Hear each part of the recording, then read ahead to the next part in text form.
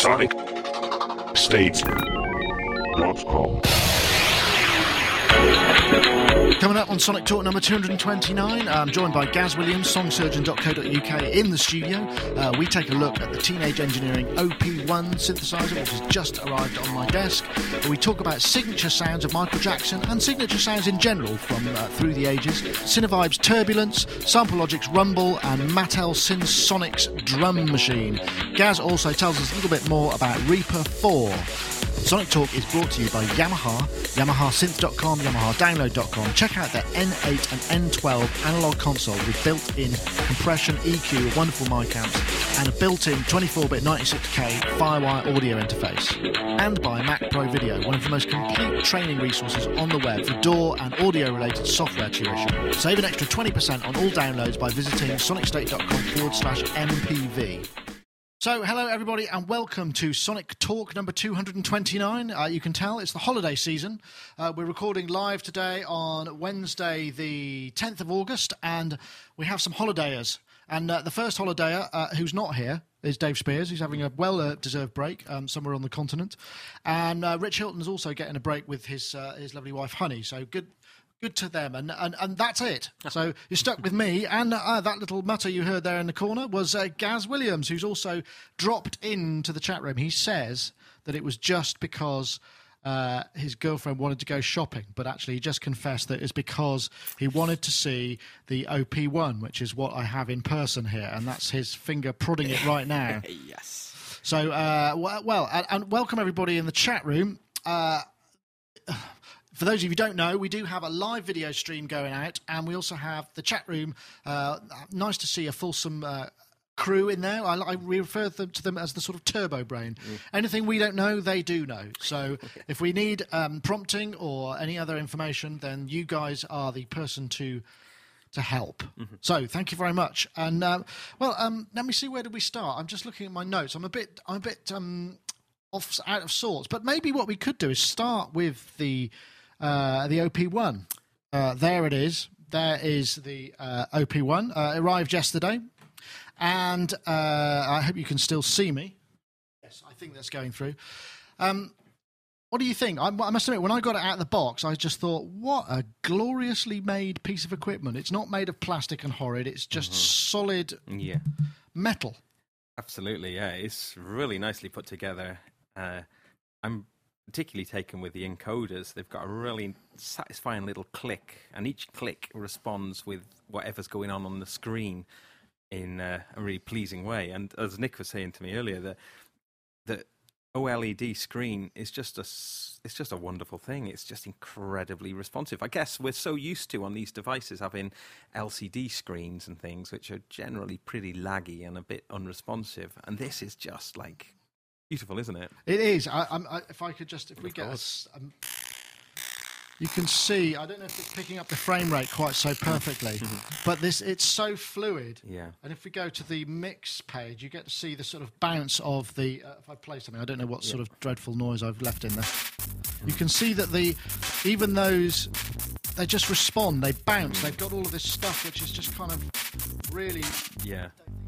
Really quite, it's compelling, I think is what I would have to say.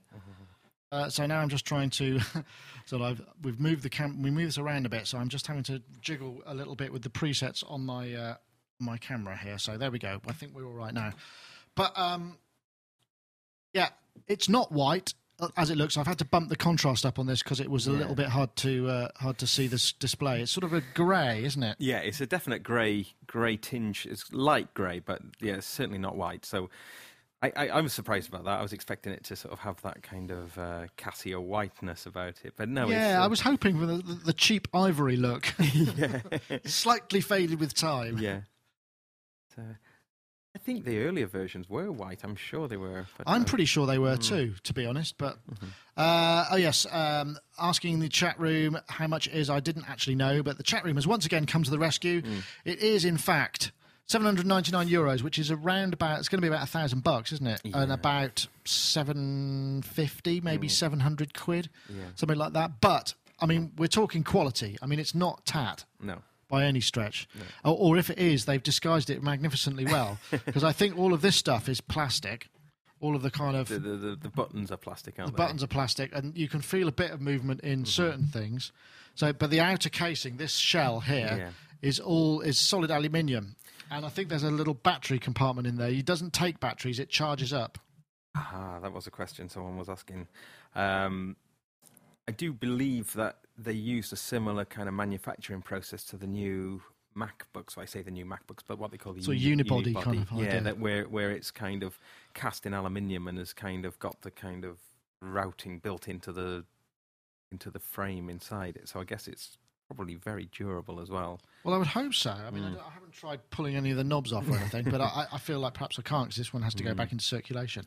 But so far, I have to say, it's very compelling. It's sort of, there's some nice synthesizer designs aspects. And maybe if we flip a few synths in, just try a few of those presets. Sure. Just fire up a few so people can hear. Some of the presets okay. I'm not sure what that is. I haven't actually learnt yet.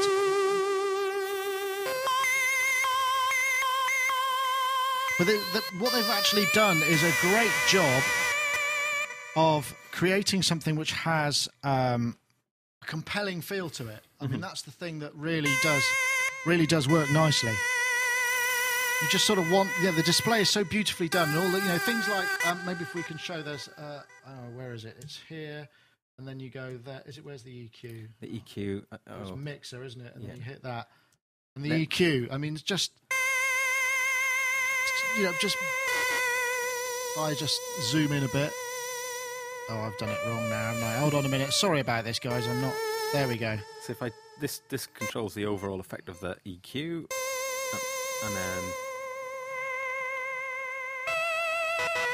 and it's a very powerful EQ, actually. Like, you can hear, as you just turn it, you can really hear the difference, which makes it quite nice. I mean, the distortion and stuff you're hearing is because it's not really set up. There's other plugins and what have you going on inside it, and I'm afraid I haven't kind of totally mastered in it in the 4 hours I've had playing with it. And that does bring a certain issue up, doesn't it? That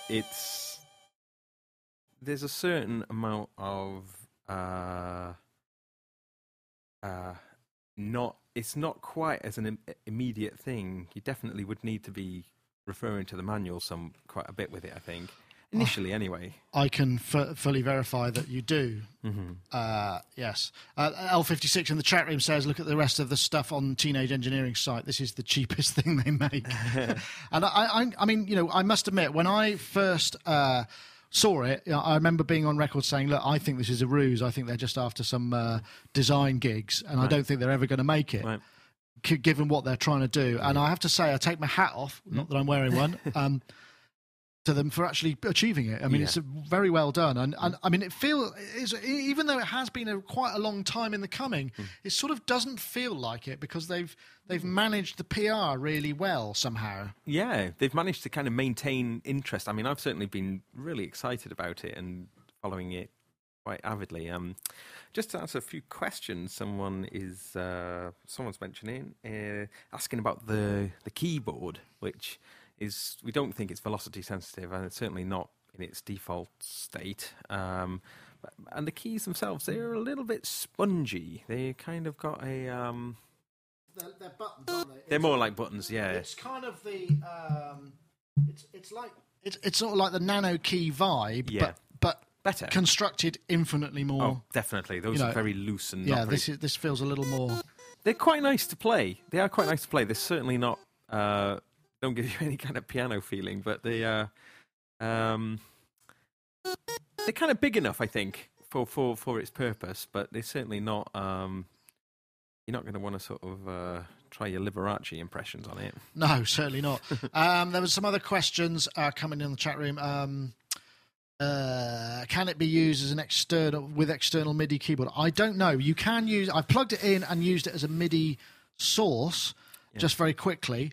And I think it showed a MIDI input at the same time. So I think it's got one MIDI in and out. Now, what that does, I'm not sure.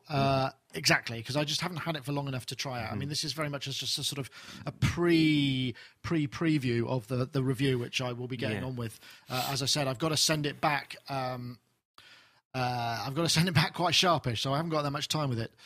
Yeah, and actually the speaker's quite good in it as well, isn't it? That's the other thing said. It sort of has It's quite loud. It feels a bit like the MacBook speaker. It's got quite a lot of volume to it. Yeah, it's very trebly, but But yeah, no sub bass. you can't hear the bottom end, no. But you can always plug a pair of headphones. That's into it. true, but it is actually surprisingly loud, really, for such a tiny speaker. So certainly not just a token speaker, but it's definitely something, as Nick says, it definitely is something that you do want to explore, and largely to do with the responsiveness of the display. I think it just it really does give the impression of something that is alive in that way. Someone's asking about the bottom end, what it's like once you've got it plugged in.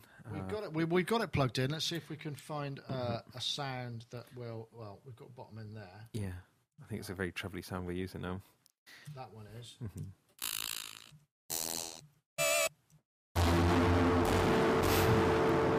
That's got this rather amazing spring thing on it, which I have to say is. You might want to turn that down a bit. I think it's that way.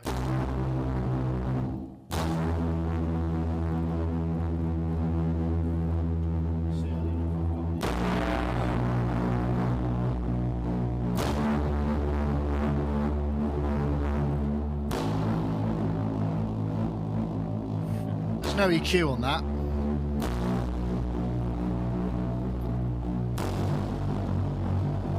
I think plenty. I found there's a couple of things in there, and we can. I mean, these are just preset. There are memories that you can call up, but I'm just not actually quite there yet in terms of fully operational. But I particularly like that.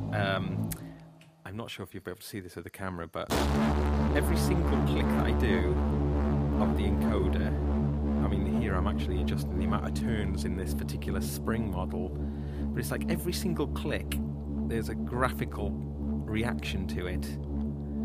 And so obviously when you're doing it fast, you don't, but it's just that sort of resolution, the way that the encoders and the screen are just completely as one. And also, if you notice when you play something, the spring,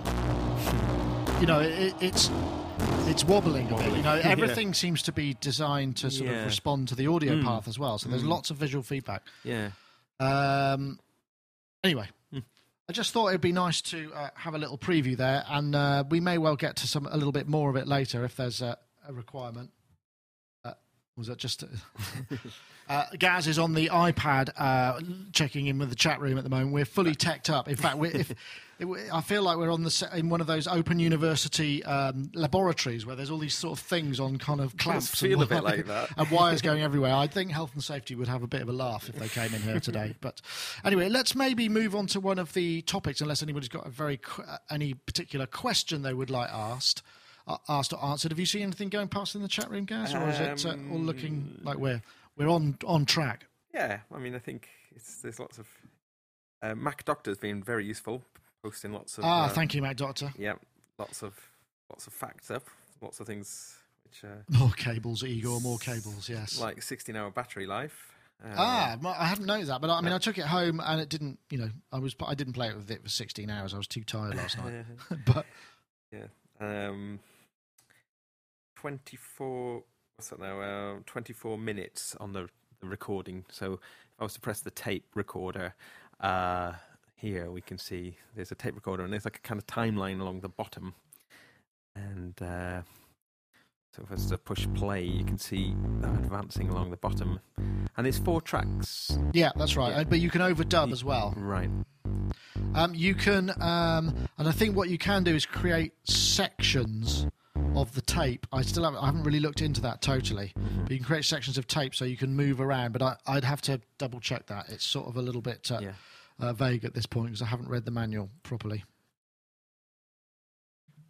And sort of, these encoders, by the way, do have a... yeah, they do. They a click, push. but I don't know what they do. All right, because okay. none of them seem to have any kind of... Maybe that's when you're using it as a MIDI controller mode, it'll output something. I'm not sure entirely. Or maybe they've got purposes aligned for it later. But yeah, you can bounce down so you can get more than 4 tracks. There's lots of things that you can do with it. In fact, I'm sure they said that there was an FM radio in there as well. Yes. I haven't found that yet. Yeah, which I think is fab idea for just random sampling, just to, Or just listening to the radio. Oh, just listen to radio. Mind you, it should have been DAB, really, shouldn't it? If they were, if they were really right up with it. Yeah. Oh, the encoders, industrial grade incremental encoders, rotational life up to 1 million revolutions. Operational from -40 to +85. Yeah, that's quite interesting because they definitely feel. I've not felt an encoder like that on any other device, really. It's, there's a tiny bit of wobble. They're not like the most super solid things, but they are. I think just this tiny, tiny little kind of incremental clicks. I know I keep going on about that, but I'm really drawn. You've got to to think that. about it, haven't you? I do.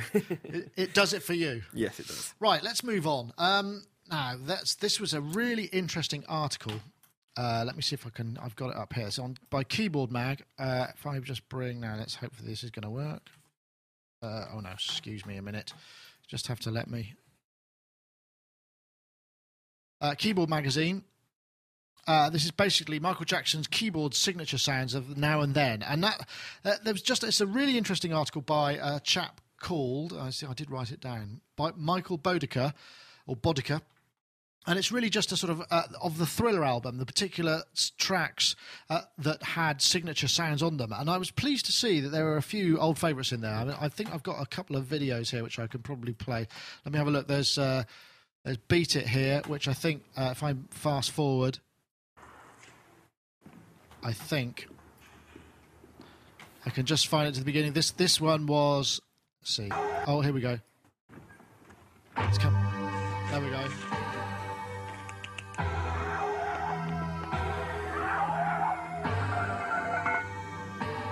The digital gong, as they call it. Great groove there, obviously. And that was, in fact, apparently it's a chap called Tom Bala played a demo sound that came with his Synclavier, literally a factory patch right out of the box. He had a good taste to discover and apply it in exactly the right place at the right time in musical history. Part of the producer, Quincy Jones's production strategy was to assemble a team of people who were capable of writing, arranging, producing records in their own right, which is why they got that kind of, everything was so well placed. And I did in particular enjoy. There's also CS80 on Human Nature string part. There's another one of my favourites here, which I'm going to try and find because it's got PYT, Pretty Young Thing, up here.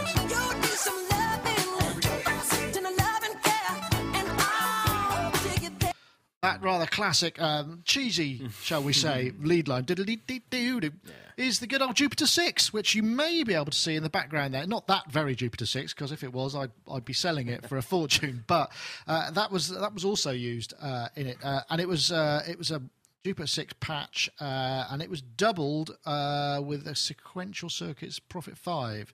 You can sort of hear a wobble between the top two notes, and also the basses on Thriller, obviously.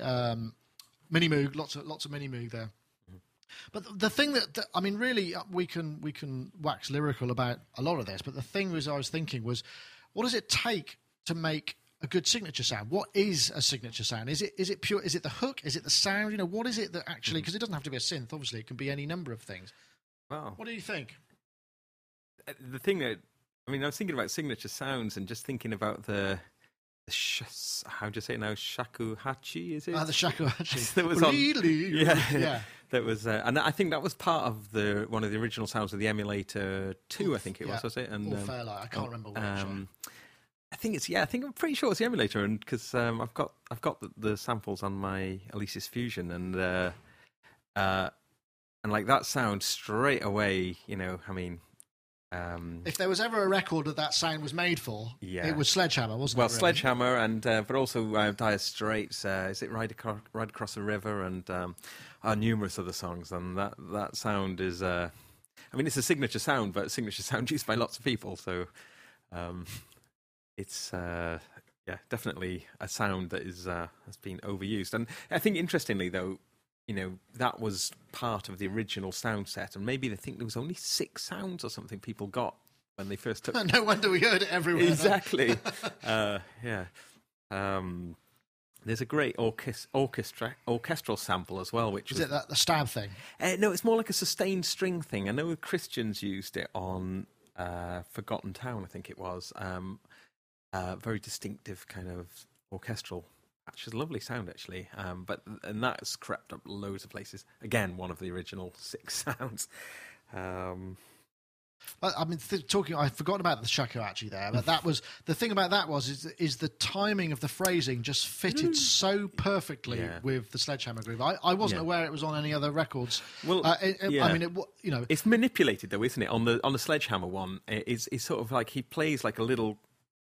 It plays like a little riff, so it's actually playing the sample across a bunch of notes. It's not the sample in its pure sense. Is that some sort of special mode that just? No. I think it's just literally just if you just play the phrase. I mean, I've got that sample, so I've actually learnt to play the phrase. Okay. Lots of things in the chat room. Oh, yeah, Mad Doctor's on form. He's in cut and paste frenzy.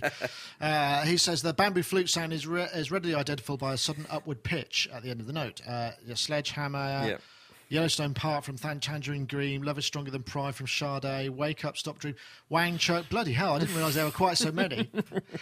I wonder if PG was first or whether he was just first to have the biggest hit. Yeah, I mean, it's definitely, you hear it and you think Sledgehammer. So in terms of signature sound, he got the brand. He got the brand on it, yeah. But there are so many, though, aren't there? I mean, there's obviously all the orchestral hits, all of that kind of stuff that we hear. Well, that was everywhere, wasn't it? Yeah. I mean, it was an absolute essential part of any breakdown. Or if you had to extend the song because you hadn't written a longer middle section, you just have to kind of go into some gated drums. Yeah. And some stabs. Yep. And that would be enough. Yeah.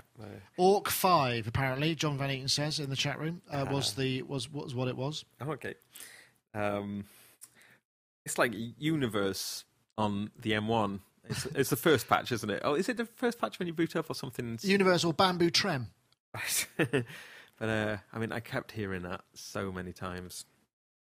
But when you're saying signature sound, are you talking about a particular artist's signature sound or a synthesizer? I don't know, really. I mean, either. What is it that kind of makes it? Do you hear something and just go, ooh, that's... Because, I mean, we can all get good sounding sounds out of synthesizers or guitars or whatever. Right. But what makes it a signature? Does it have to be exposed? I mean, what do you think is the kind of key ingredient? Well, I guess it's talking back about the 1980s, certainly with like when we're talking about the Synclavier or the emulator or Fairlight, etc., is those sounds were just, I guess they were completely fresh. They'd never been heard before. That whole, that particular thing would have made, coming out of the radio, we would have been like, ooh, what's that?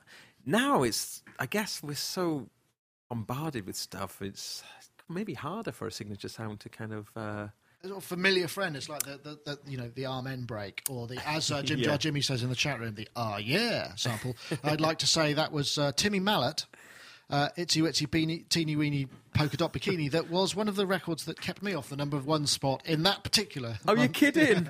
But oh, and gosh. That and Teenage Ninja Mutant Turtles. So you'll probably be pleased to know then in Bristol at the moment there's all these gorillas, like models of gorillas. They did it in Bath. I think. With the pigs, yeah. Yeah.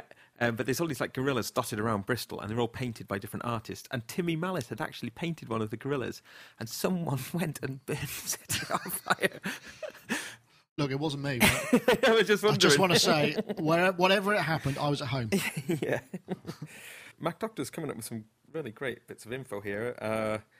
The big hit sound on Guess Owner of a Lonely Heart was a sample of Kool and Gang's Celebration.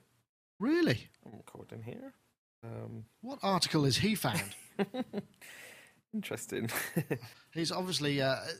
Mad Doctor, I've never seen you in the chat room before. You have to be. You can be like the show researcher, real-time researcher. Fantastic. You can have a special something or other. I'm not sure what. Yeah. But anyway, I mean, there's just such a lot of signature sounds when you start exploring. And I mean, I think actually it's down to the riff and the timing and the exposure of it, isn't it? I mean, it's kind of because we've all, the funky drummer for a long time, because it's also come down to particularly breaks as well, and that thing which is not so musical but gives a certain gritty feel or a certain atmosphere to a track just by using that one kind of thing. Yeah. Howie says in the chat room, when samplers arrived, it was the 100% reproducibility. That's not hard. That's not easy to say quickly. That made the sound signature. And that's a very good point. Gated 80s drums, yes, all of that stuff. And I suppose that's the thing now, because they were signature to begin with, but they were hard for anybody else to make, so you couldn't emulate them. Very expensive. And in some respects, I mean, I don't know whether you've worked on any records that you had something to do with, and you've looked on Spotify for them, and there are all these kind of karaoke versions where they've emulated or attempted to emulate, the sound of that record, and that's quite an interesting thing. Sadly, in my case, they mostly nail it absolutely spot on because it's so uncomplicated.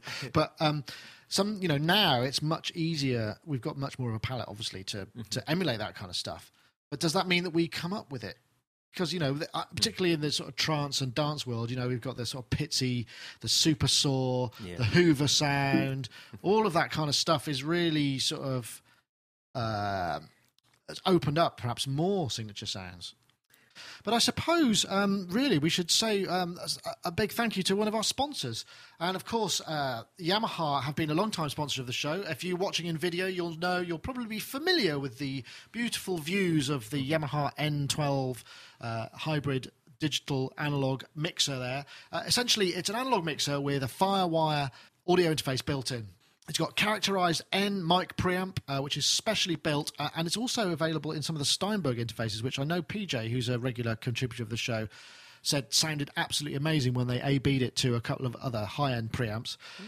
We've got Sweet Spot morphing compressor, advanced integration with Cubase, high-Z input for directed guitar or bass recording, wide-range musical EQ, high-resolution RevX reverb, fully integrated pro-level monitoring suite, aux sends for artist monitoring and external processing, dry or wet monitoring control, and the audio interface is 24-bit 96K. So what Yamaha would like you to do is if you head over to YamahaSynth.com or YamahaDownload.com, check out the Pulse stores if you're in the UK, which are kind of like Yamaha stores within a store where you have a sort of very specific Yamaha area, and it allows you to check out Yamaha gear. And they say, run a mic down it, run some tunes down it, just listen to the EQ and the mic preamps and the compressor and see what it could do for you. And then if you like it, obviously buy it.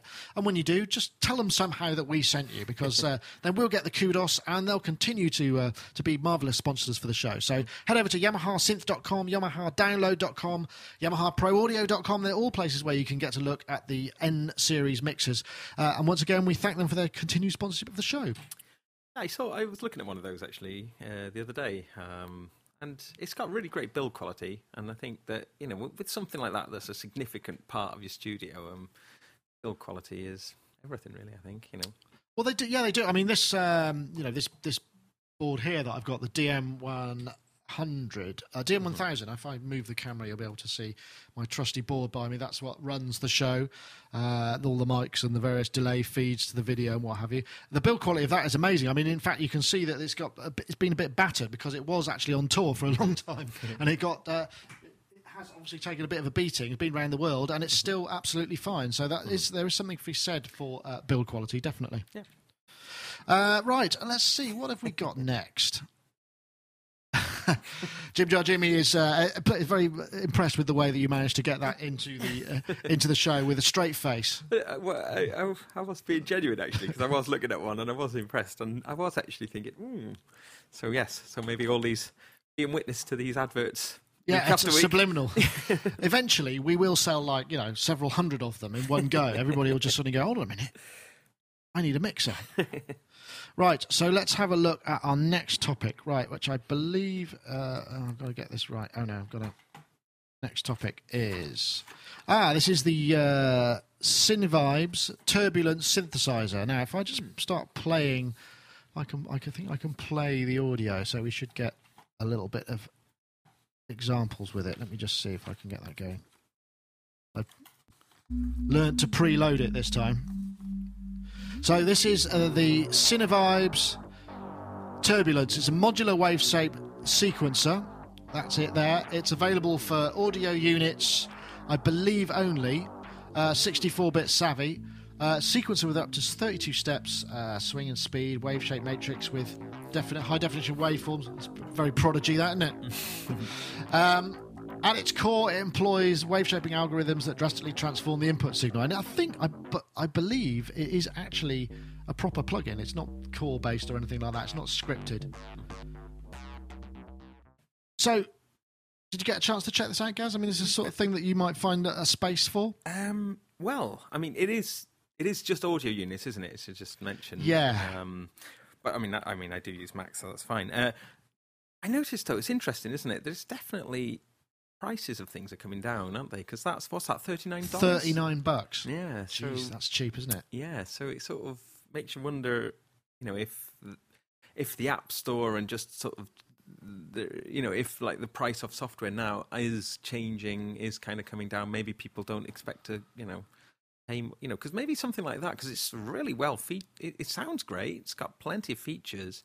Perhaps that would have been, over $100 maybe. Sort of. You could be right, actually. That's an interesting point you made, because the App Store is good for apps, but I don't know whether, the simplicity and the ease with which you can download and install stuff. Yeah. With a plugin, it's not quite the same thing. I don't know if the App Store allows you to have that. So if you click and buy, it puts it where it needs to go. Do you know if that's I suppose it would download the installer, but I'm not sure. Yeah. I've not purchased anything via the App Store, so I don't know what the experience is like. Yeah, well, I've purchased quite a few things, and it's nice in as much as it'll install straight. It will install. I'm just trying to think now. I haven't done any plugins. Yeah, so I wonder if it's possible, because it might not meet the kind of stringent installer stuff that the App Store requires you to have. I don't know. Yeah, I guess my point though, I suppose, was I wonder whether when you sort of see things in the App Store, whether that does actually give a different perspective for people on what they would expect to pay for software. I mean, it's interesting that a lot of the kind of prime products that Apple have been selling now in the App Store are significantly cheaper than what they used to be. Like, I mean, I've mentioned this before, haven't we, with products like the Final Cut, for instance. Yeah. You buy it through the App Store and it's like a couple of $100 or something, isn't it, as opposed to 700 or whatever. Yeah, it was a lot of money, wasn't it? Sorry, I know we're going off topic there. I was wondering, because I looked up the price afterwards and I was genuinely surprised and thought, oh yeah, that's very interesting. I haven't actually tried it physically yet though. No, I might try and download the demo. I mean, I haven't bought any AUs for a little while. I think the last one I bought, or the last one I tried was the Imposca 2, but the one before that was the Synplant. Yeah, Synplant. Which I really, really like. I think that's an amazing sounding thing. But again, it's one of these things, though, I was looking at it, I was thinking, this is great. And I mean, if this was the only piece of software that you had, synthesizer software, you could do great stuff with. And I wonder, when we've got so many pieces of software, do we ever really get to sort of get the most out of them? Because something else comes along and then we sort of shift our allegiances over to that. I mean, I've tried to just stick with Omnisphere over the last couple of years and generally try to avoid being drawn into other softwares, sort of just so I could just get my workflow. Yeah, that's a good point. Efficient. I mean, I think that is a very good point. I mean, do you think that is important, particularly if you've got to work every day on it? I mean, do you find that that's worked? Not particularly. What has worked for me, I mean, I've mentioned this before, is that I bought a Roland Gaia for a project I was working on, and that is my go-to synth. Maybe not the best sounding synth, but I mean, I was just doing something and I just wanted a little sound, tiny little sound like that. And I went to Omnisphere, tried to do it in Omnisphere, and straight away I was trying to think, what's the best way to go about this? I thought, what am I doing? Go straight to the Gaia, make that little tiny sound in a matter of seconds, 2 or 3 seconds. And it's like, So, I mean, obviously that is a physical device there, and but workflow is just the most important thing for me personally. I think you're right. I mean, I think we undervalue, when we start out doing our thing. I mean, I remember when I was doing a lot of mixes, and there were lots of physical instruments to deal with. So you had you had your samplers, you had your boards, you had your effects. There were much more delineated sort of areas to the studio which you had to get right, and it all had to be within reach and within the kind of the right thing. And I spent ages and ages working on that, and that's why I always found it very hard to go anywhere else, because I would lose that language that I knew, which was where everything was. And it used to make me feel really insecure. So I very rarely did go to studios, which is probably why the mixes never sounded quite as good as they could. But, at least I knew that the creative flow was going to work. Yeah. And, I mean, coming though to this, I've forgotten what it's called again. It's called Turbulence. The interface does look very nice, though. It does look like it's very, very straightforward, and you can just more or less understand it looking at it straight away, can't you? Yeah, I don't know if there are any other screens, actually. I should probably have a look. There might be a preferences and a setup. It might well be. Mm-hmm. But it's interesting how workflow. I mean, we focused on workflow quite a lot over the years, because it is a very major part of any creative process. Yeah. Because if anything hampers the creative process, then your workflow's wrong. It's supposed to be, I have an idea, there we go. I mean, it's interesting. I was talking to Matt Robertson, who is the guy, he's going to be coming out in a podcast. I recorded with him last week, I believe, or the week before. He's the creative director, musical director of the Bjork Biophilia tour, but he's also an orchestrator. He's worked with Maris de Vries on a lot of records, a lot of films. He also works with, who's the... Arnold. David Arnold. David Arnold, as well as programming and that side of things. So he's got all these variety of different workflows. And what he said is he's just started actually getting modular synths again, because he knows that if he wants a really simple bass line, he can just go very, very quickly, bang, I patched it and it's done. Yeah.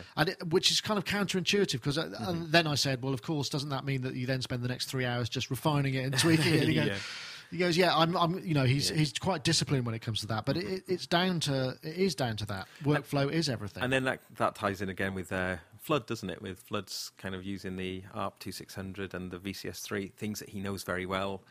When he goes to get his sounds, he can get them. He's not having to sort of, just wonder where things are. And but yeah, it is interesting. I mean, we're incredibly spoiled, aren't we? I mean, if we have a piece of software like Logic, for instance, and you look at Sculpture within Logic, which is quite an impressive. It's a very dense synthesizer, isn't it? Yeah. I mean, gosh, I just don't understand where you went to find the time to really learn just all this stuff. It's quite overwhelming. I mean, personally, I'm not a fan of just using presets particularly. And again, I know we've talked about this. Before. Actually, one thing I did say is I think I was just trying to get a very quick drum sound up, and in Logic, using the presets for the channel strips, and that was really effective. I mean, suddenly you just go kick, snare, toms, overheads, and it's like, wow, that's a good starting point. Mm-hmm. One thing I will say, for those of you who might be considering this, I recently upgraded to 10.6.8 on my MacBook on a fresh drive.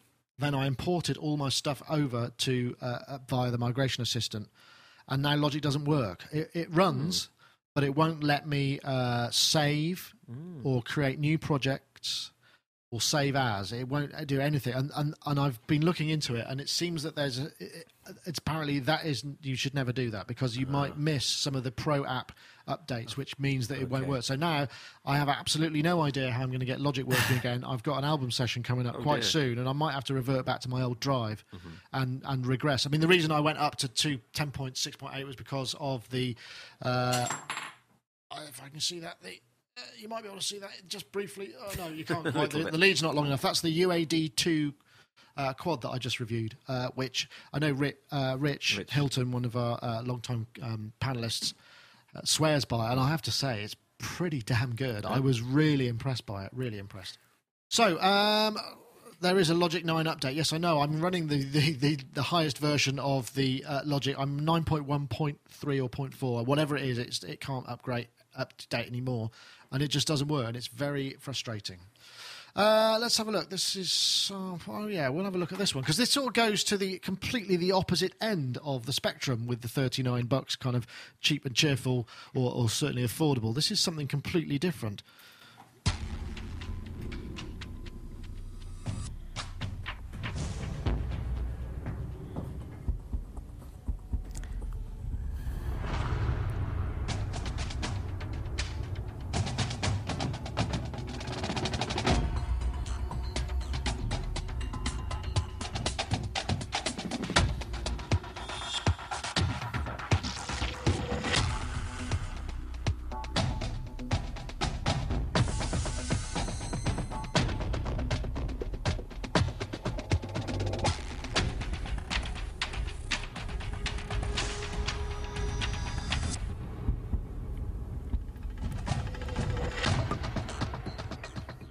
That's actually a really, as far as a hypnotising trailer there. That's the trailer for the Sample Logic Rumble plugin, which is it's a collaboration between Sample Logic and System Blue, and it features the legendary DCI World Champion Blue Devils drum and bugle corps and Scott Johnson, who's one of the most sought-after marching percussion arrangers and clinicians in the world.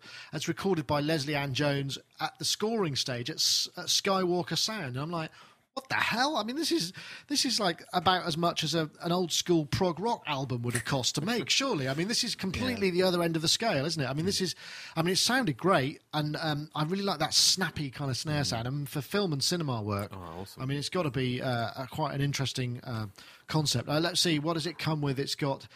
there was a video where it says it's got over 40 screens, at which point I thought, that sounds like perhaps 38 too many, but I'm sure it must be very complex. Yeah. I think it's contact scripted as well, as far as I understand. Over 1,100 instruments and multis recorded at 88 and 44, or both 24-bit, 6 gigabyte sample library, 4.4 gig via contacts lossless, collection of traditional marching drum instruments, snares, multi-tenors, basses, cymbals, recorded with multiple round robins, multiple dynamic levels, atmospheric soundscape. I mean, it's just, there's a whole ton of it. I mean, part of me thinks, I'd love to give that a go, but the other part of me thinks, who is going to buy that? Is that going to be really for the film scorer, that kind of thing? I mean, because it's an enormous production. I mean, it's very interesting. It's almost like making, the budgets that you have for making high-end computer games. Yeah. Will you be marching into the store for this one, perhaps? No, I don't think so. Although I think it is. I think it's impressive. I mean. It would have been more fun to make than use. Do you get the majorettes in the box? Asked Mac Doctor, which is excellent. Yeah. I think I might know who Mac Doctor is, actually. I've just had an inkling. I remember it might be somebody I know. I've just suddenly thought it might be somebody called Tim. Perhaps he can verify. Anyway, I don't know, but do you think there's sort of room for... I'm guessing this is aimed at people in Hollywood who are fighting for every sort of score. They've $300 is probably nothing. No, really, no. to kind of to drop on keeping ahead of the game, right? Sure. And I think it's interesting, isn't it, that that recording big live performance kind of thing of those drums. You can't really get those sounds. You couldn't really synthesize those sounds. They're if you've ever experienced those sounds for real, it's an overwhelming thing. I'm actually thinking of the Japanese drummers that I saw once. Is it Kodo drummers? Yeah. I know this is a different drumming thing, but just the sheer bigness of the sound. I guess that's what they're trying to.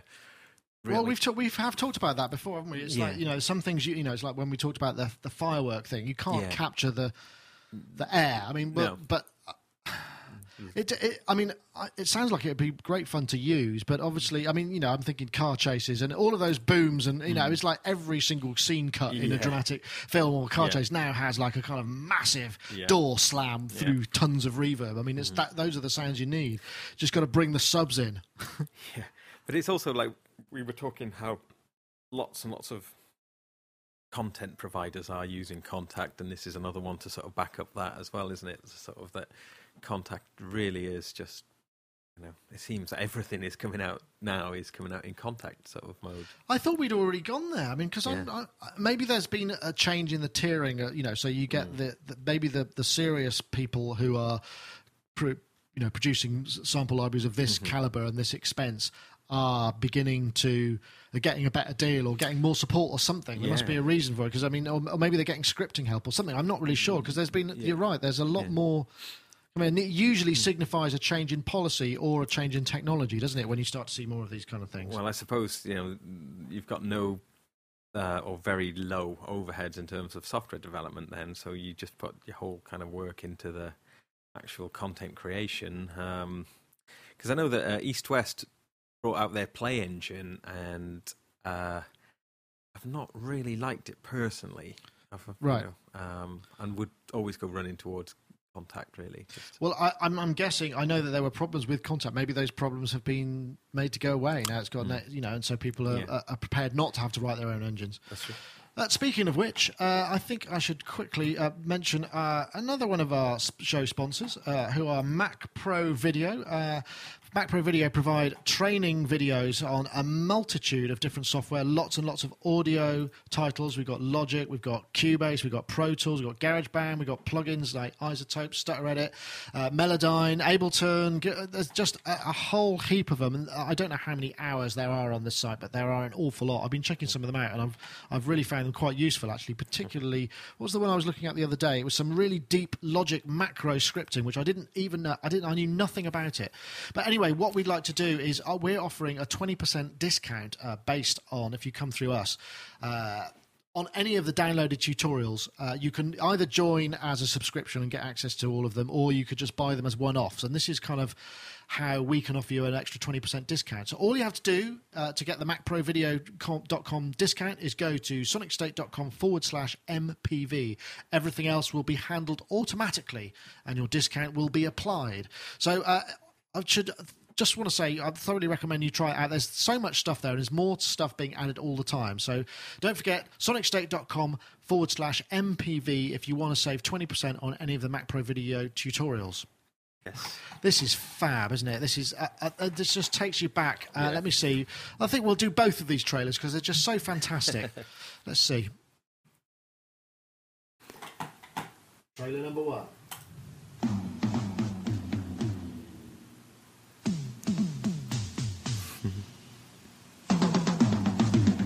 Nigel Olsen there, who's the Elton John man. Handsome bloke.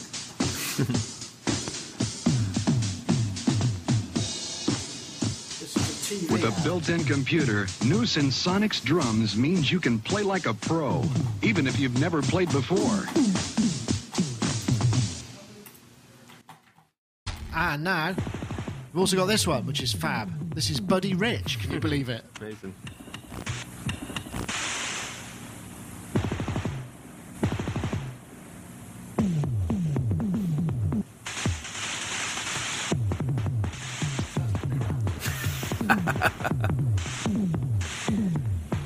Use Sensonics drums with a built-in computer. You don't have to be a pro to play them. Yeah, but I love to anyway.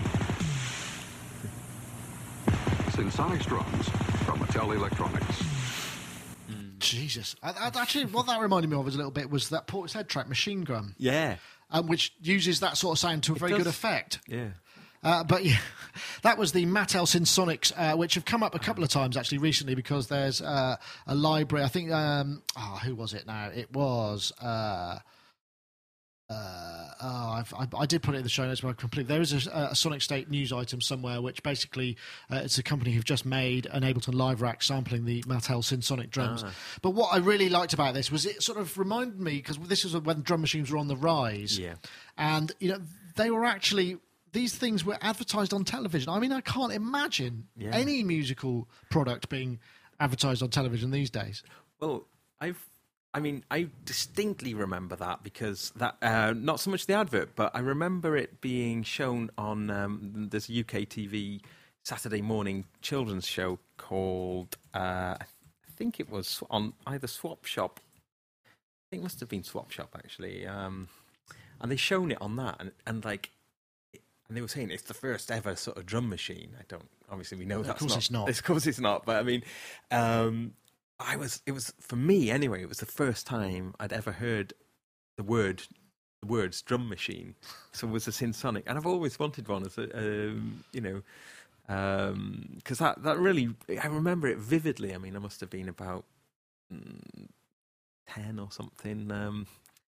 So I was really pleased to see this. Yeah, I just saw because memory. Basically it was a comment on the original story, which was from I Don't Like Music, and he basically said.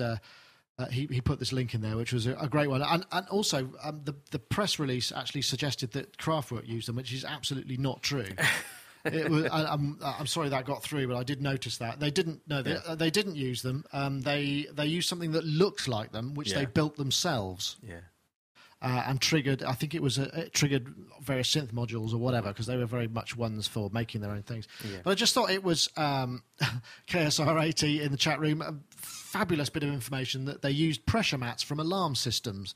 Is that Kraftwerk or the Mattel Synsonics? I'm guessing maybe this Mattel Synsonics, because that would be for mass production. Because it was Mattel who made the Optigon, wasn't it? I think it was. There's actually a whole website here dedicated to Mattel Synsonic drums, which I'm just going to run up here. This circuit bending them and modifications. Apparently, they had a DIN switch with it that allowed you to attach a bass drum trigger and a hi-hat accent. Here we go: bass drum line, accent line, foot switch, and sync pulse outputs. Which you could, if you're very lucky enough, you can get hold of. I know that in the chat room, not this week, but Failed Muso, who's been in there a couple of times, he has in fact got a Mattel Synsonic, and I found a YouTube video of him playing his very own tested. He said he still had it in the Afro DJ Mac is here. Oh, it is Afro DJ Mac. FM says in the chat room. I thought it was somebody else. Free Mattel Synsonics kit. Let's just have a look. I'll quickly check that out. Blah blah blah blah blah blah. Oh, more information. Mattel Synsonics. I thought it was. Well, maybe it is Afro DJ Matt. It doesn't look like it. Anyway, beside the point. It seems to have been sort of the zeitgeist has come round for Mattel, and what's so fantastic is it's got this sort of wonderful, these wonderful videos to support it. I mean, but at the same time, we're in a situation now where the App Store, because of the proliferation of musical applications for iPad and iPhone and all that thing, which has got an enormous market penetration, as we know. We always going on about it endlessly, much to the chagrin of our chat room. But ultimately, are we heading towards maybe another era where musical applications or musical software at least gets the same sort of TLC as things like Mattel Synsonics? Interesting. I mean, but I wonder, in like 30 years' time, are we going to be sort of talking about these little apps with any sort of fondness? Possibly some. That's a good question. I mean, I'm trying to think if I'm talking. Can you think of? Are you thinking of any particular, say, plugins or music apps now with particular fondness? Because we've had these for 10, 15 years. Yeah, I mean, before being killed off by Native Instruments seems something that I can imagine that one being remembered fondly when it's incompatible with everything. Right. the Hammond model. Absinthe, is that still going? Yeah, Absinthe's still going. But yeah, I don't know. I mean, that sounds like a no, really. Yeah, because we can't think of anything. Nick, my chat room vanished. Oh, did it? Yeah. I think you just. I didn't touch. Oh, it might have just crashed. Yeah, I think it did crash. Just relaunch. Oh, okay. It should be back again. Yeah.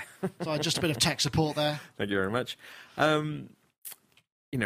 Gosh, I know I'm getting a bit boring talking about apps because I am so new to having an iPhone after only having it a month or so, and being completely overwhelmed still with Nano Studio. I can imagine that one being a bit of a future, being like a certain classic. Do you think? Or certainly being a watermark, Well, some of them have a longevity. I mean, in the chat room, As Your Head is saying, Retro AS1, which I think was one of the first software synths, Reactor, Absinthe, Modern Classics. Rebirth, I guess. I mean, we were all absolutely astonished with Rebirth when that came out and was a classic of a classic. Yep. Absolutely, Rebirth. Getting a lot of +1s for that in the chat room, for sure. Polymove triggered by Angry Birds. I beg your pardon. Is that a classic? I've not heard of that one. Giga Studio. Yeah, actually, that's a good point. I think Giga Studio could be seen as a classic because a lot of people are still using it. And I think there are still people who are using similar systems. I mean, or certainly composers who are only just moving over to alternatives and still using the PC as another thing. I mean, I was talking to, again, Matt Robertson. It's all come up in the interview. Because he was a big Giga Studio user, used to use it all the time, and he's gradually moved all over to Kontakt just because it makes his system more portable. As he knows now, all the work he gets, a lot of it he has to travel, and if he goes there and can't do what somebody wants because he hasn't got his Mac Pro and his la-da-da and all that with him, then he's kind of missing a trick. So that sort of stuff is going out the window a bit. Apart from these kind of I call them the gentleman composers who have these fabulous relationship with a number of producers who've worked their way up through the kind of the advertising to features, now to films and to big drama things, who now have these relationships with these guys who both creatively and understand each other, and they've got these sort of. They often get the gig because they know what they're talking about, they understand each other, and these people have now got more money to throw around. So these a couple of chaps I work for are very, very much in that sort of genre, and it's I imagine it's a great place to be if you've got enough producer clients to keep you going. Gosh. Howie says Delay Llama. Oh, definitely. What a great. That was great. Wasn't it? Wonderful. Yeah, absolutely brilliant. Right, let's have a look. Gosh, I didn't realise this, but I seem to have talked myself out of topics. I thought that would actually...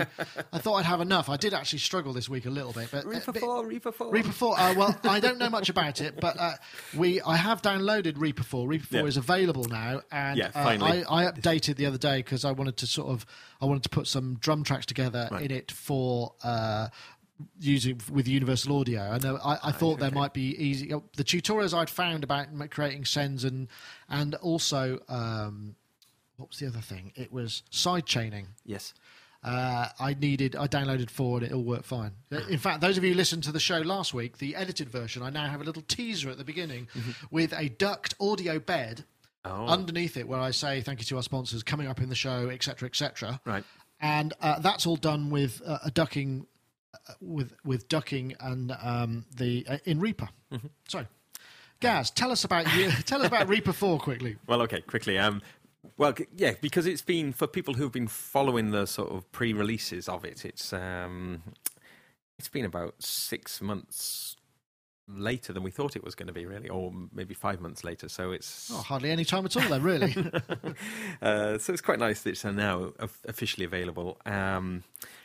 For the people who are not familiar with Reaper, Reaper's great in that it's a very cheap DAW in terms of cost and also in terms of sort of how much space it takes up. It's a very tiny little piece of software, really. I think the download is about sort of 9 megabytes or something. It expands to around 25 megabytes or something. So it's great for people without a lot of space, but also.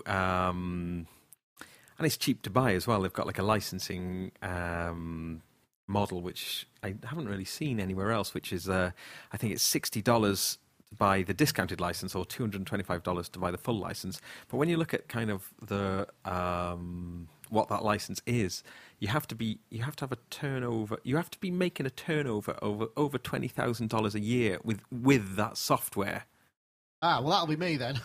That's all right. I was a bit worried about that because I thought, do I need to buy it because we're commercial? But it's actually we make no money out of the podcast whatsoever, and that's pretty much all I use. Yeah. So I mean, so $60, is compared to other ones is.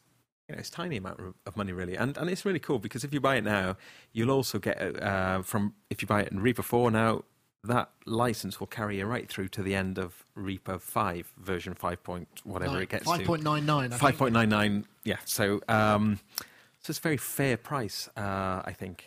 So what's happened in version 4 then? What's the kind of the big changes? Because I mean, I've been using it as I've said before to edit the podcast on a weekly basis. I mean, it's got all the things I need. It's very familiar to me because it's based on the sort of Sony Vegas, which I use for video editing, and it means that the big difference for that is, for those of you who don't know, and I think this is a big difference between multiple DAWs, is on Logic, for instance, which is my sort of professional music choice DAW.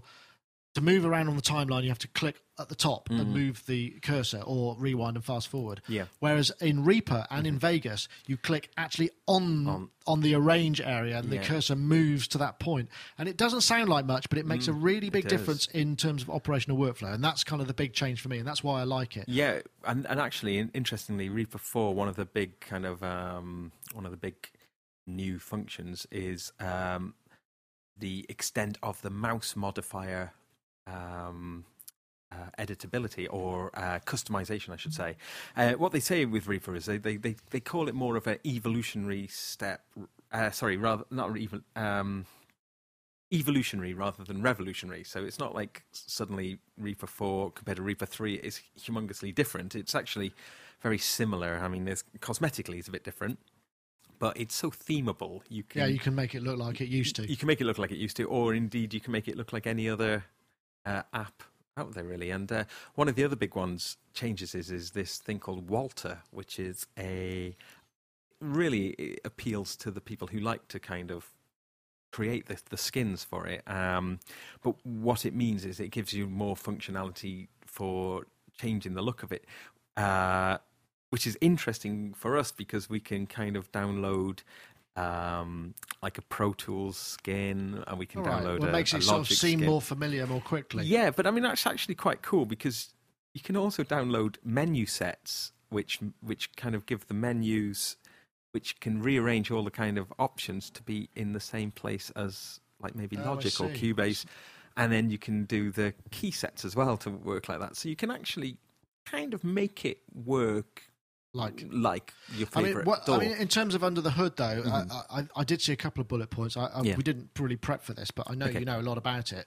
Hasn't it provided like pitch enveloping or warping for audio now? Yeah. So pitch envelopes, which I think have been in other software for a while. I mean, it's playing catch up in some areas, but then in other areas, I think it's kind of it's streets ahead. Well, the routing thing I really like, and what I particularly like about the routing is you have your mixer page, and you can just grab an I/O and drop it on another track. So if you've got like an effects bus, you just anything can go to it. And I mean, I think for anyone who's not familiar with Reaper at all, I think that's the great thing about Reaper. There's only one track. You create a track, and you don't have to sort of, like with Cubase, I mean, you can choose a mono track, a stereo track, a MIDI track, a group track, an effects return track. Reaper, it doesn't matter, does it? No. Basically, and in fact, you can have MIDI data and audio data on the same track, which is quite odd. It takes a little bit of getting your head around a little bit.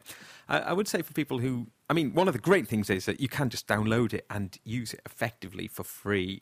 You get a nag screen telling you to buy it, like a countdown from, you have to wait for a countdown from 5 or so, 5, 4, 3, 2, 1, and then you're in.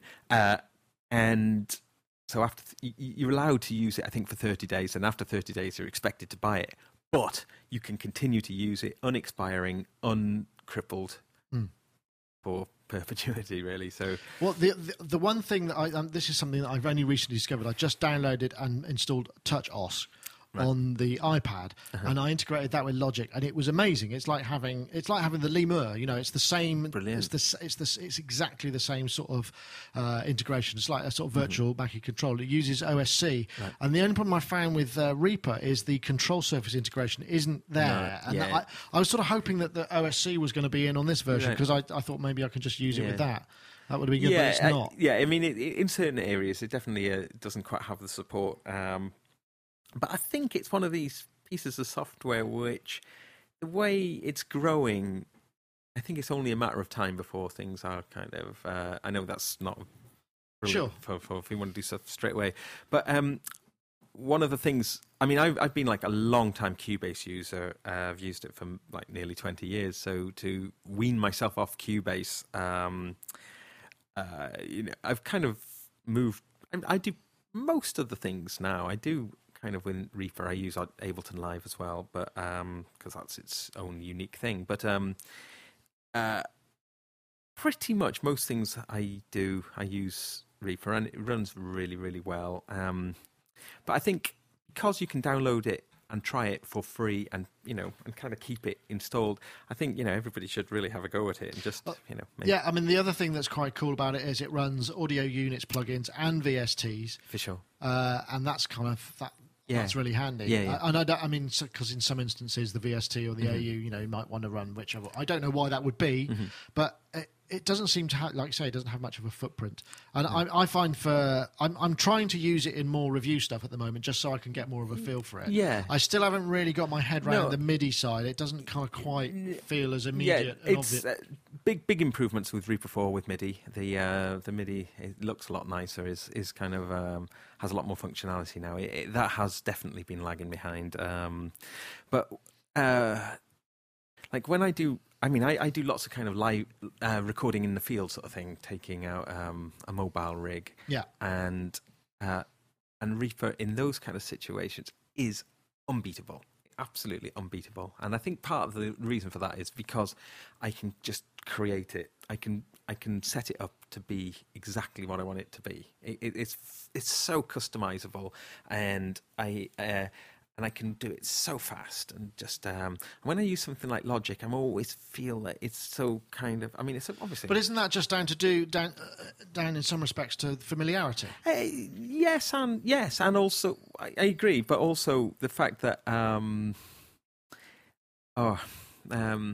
there's lots and lots of nice things. I try to think of where if you have every track selected, then you adjust a parameter and it'll adjust it on all the tracks that are selected. That's something that Ableton Live has had, I think, since version 8. I don't think you can do that on Logic.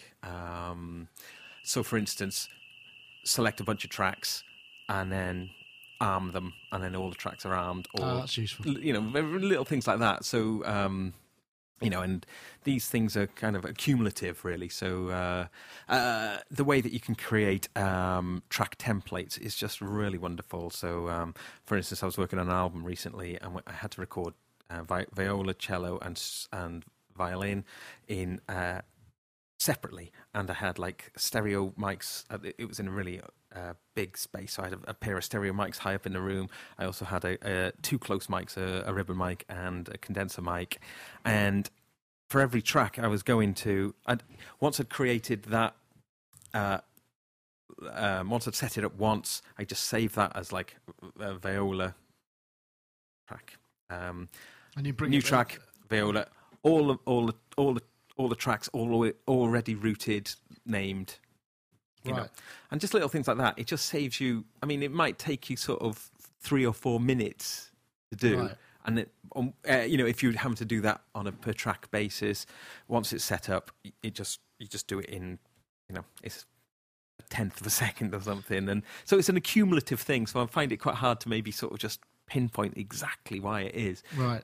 But and it's stable as well. Yeah, I must admit, I've never had a crash or anything. Yeah, and anything go wrong. Yeah, I mean, what tends to happen usually is if something's causing problems, it's just disabled, and you've got to figure out why it is. So it's a different, it doesn't kind of break anything. But it's available for Mac, PC, and Linux as well. Yeah, it is. Yeah. Now that's a really interesting concept. I don't know.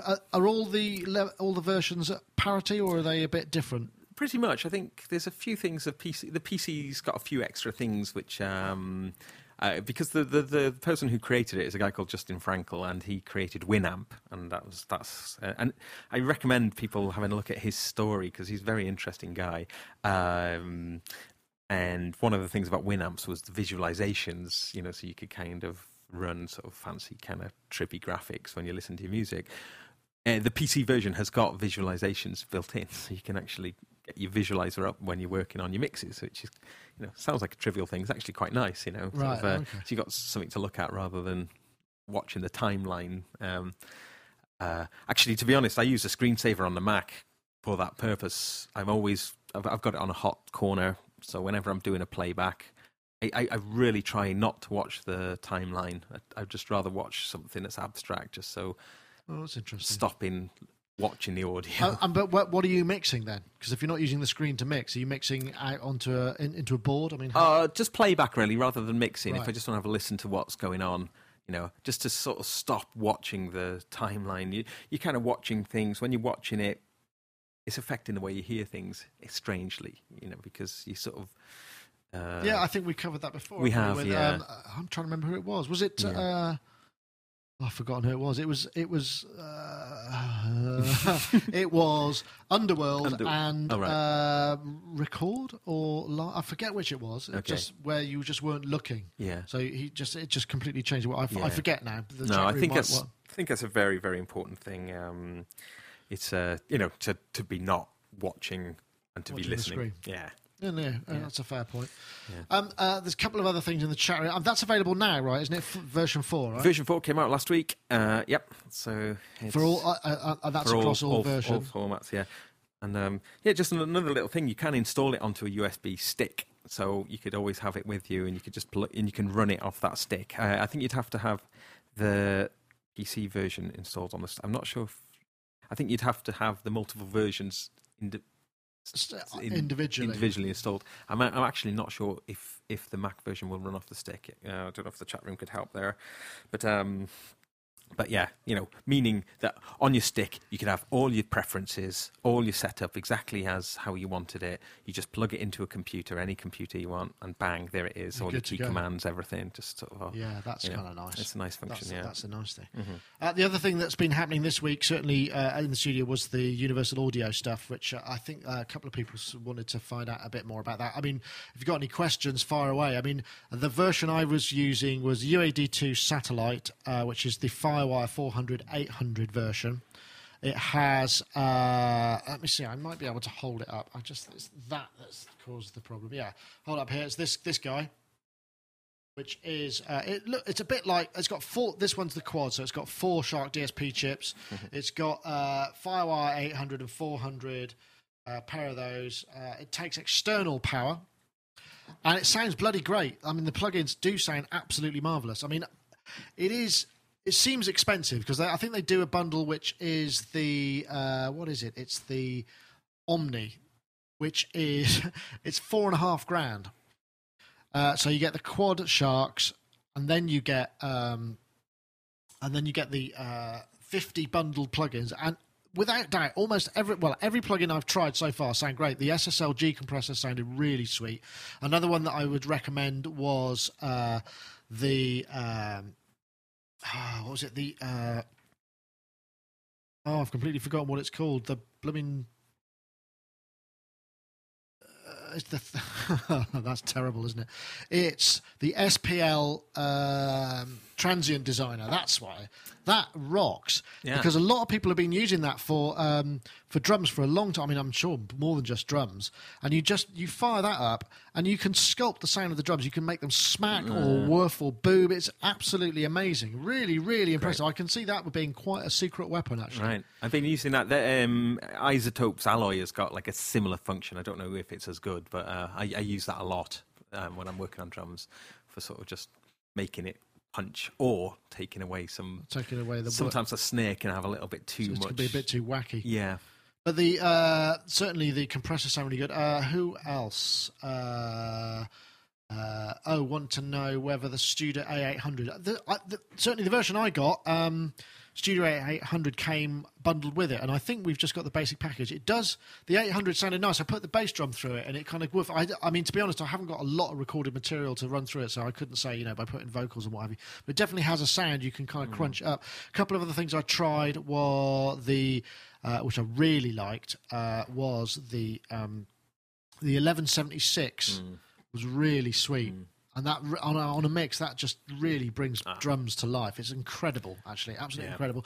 The other thing was there's an EMT 240, I think it is, or 250. That's it, and that sounds really good. The drum, that just sounded brilliant, absolutely brilliant. It's one of the best reverbs I've heard for a long time. It just kind of went, wow, that sounds really real. What was the other things I tried? Oh yeah, Boss CE1. Which is all over some of the early Goldfrapp stuff, or sort of mid Goldfrapp stuff, just on the RS505, all of that stuff, and that sounded great. What else? I'm plugged into Firewire 800, It's not plugged into the Firewire 400 slot. I'm on the 800.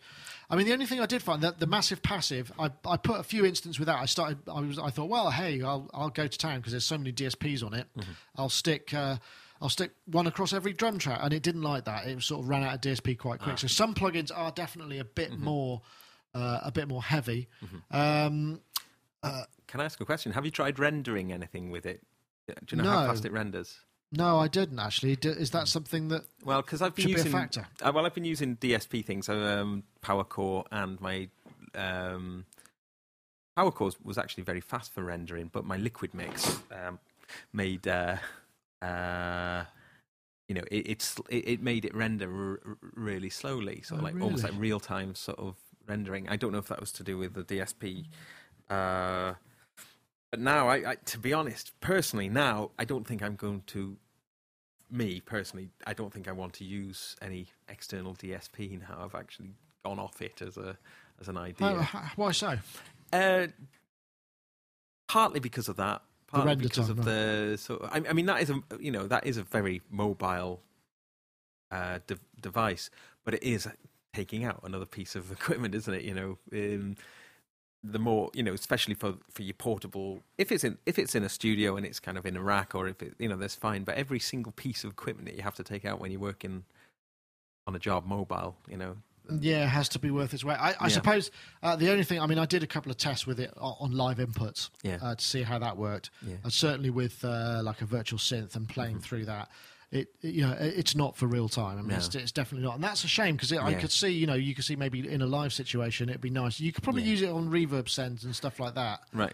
But not really for. Does it have? Because like the PowerCore had a special mode where you could kind of click on the sort of PowerCore icon, and then you could make it sort of run in a low latency mode at quite a big CPU overhead. So it would, I don't know if it's got sort of a similar mode. I think it allows you to run live mode stuff in Logic, but I didn't actually. Something to try that would be quite an interesting thing. A good thing with Reaper is that if you look at the system processing view,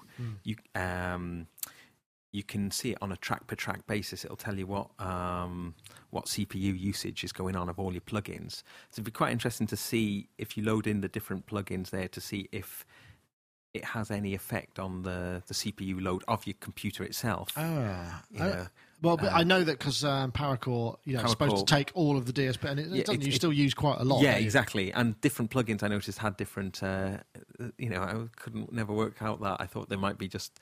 Different plugins had different CPU draw off my system. What PowerCore system did you have? I just had the baby Firewire thing. Firewire, I can't remember. PowerCore Compact. Oh, right, okay. Yeah.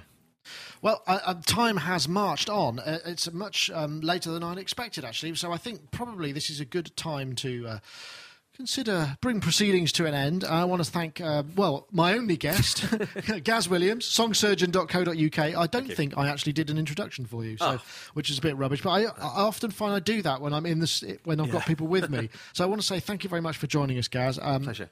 Really glad you could make it in person. Always nice to have some company in the office, or should I say studio? Studio stroke office. Yeah.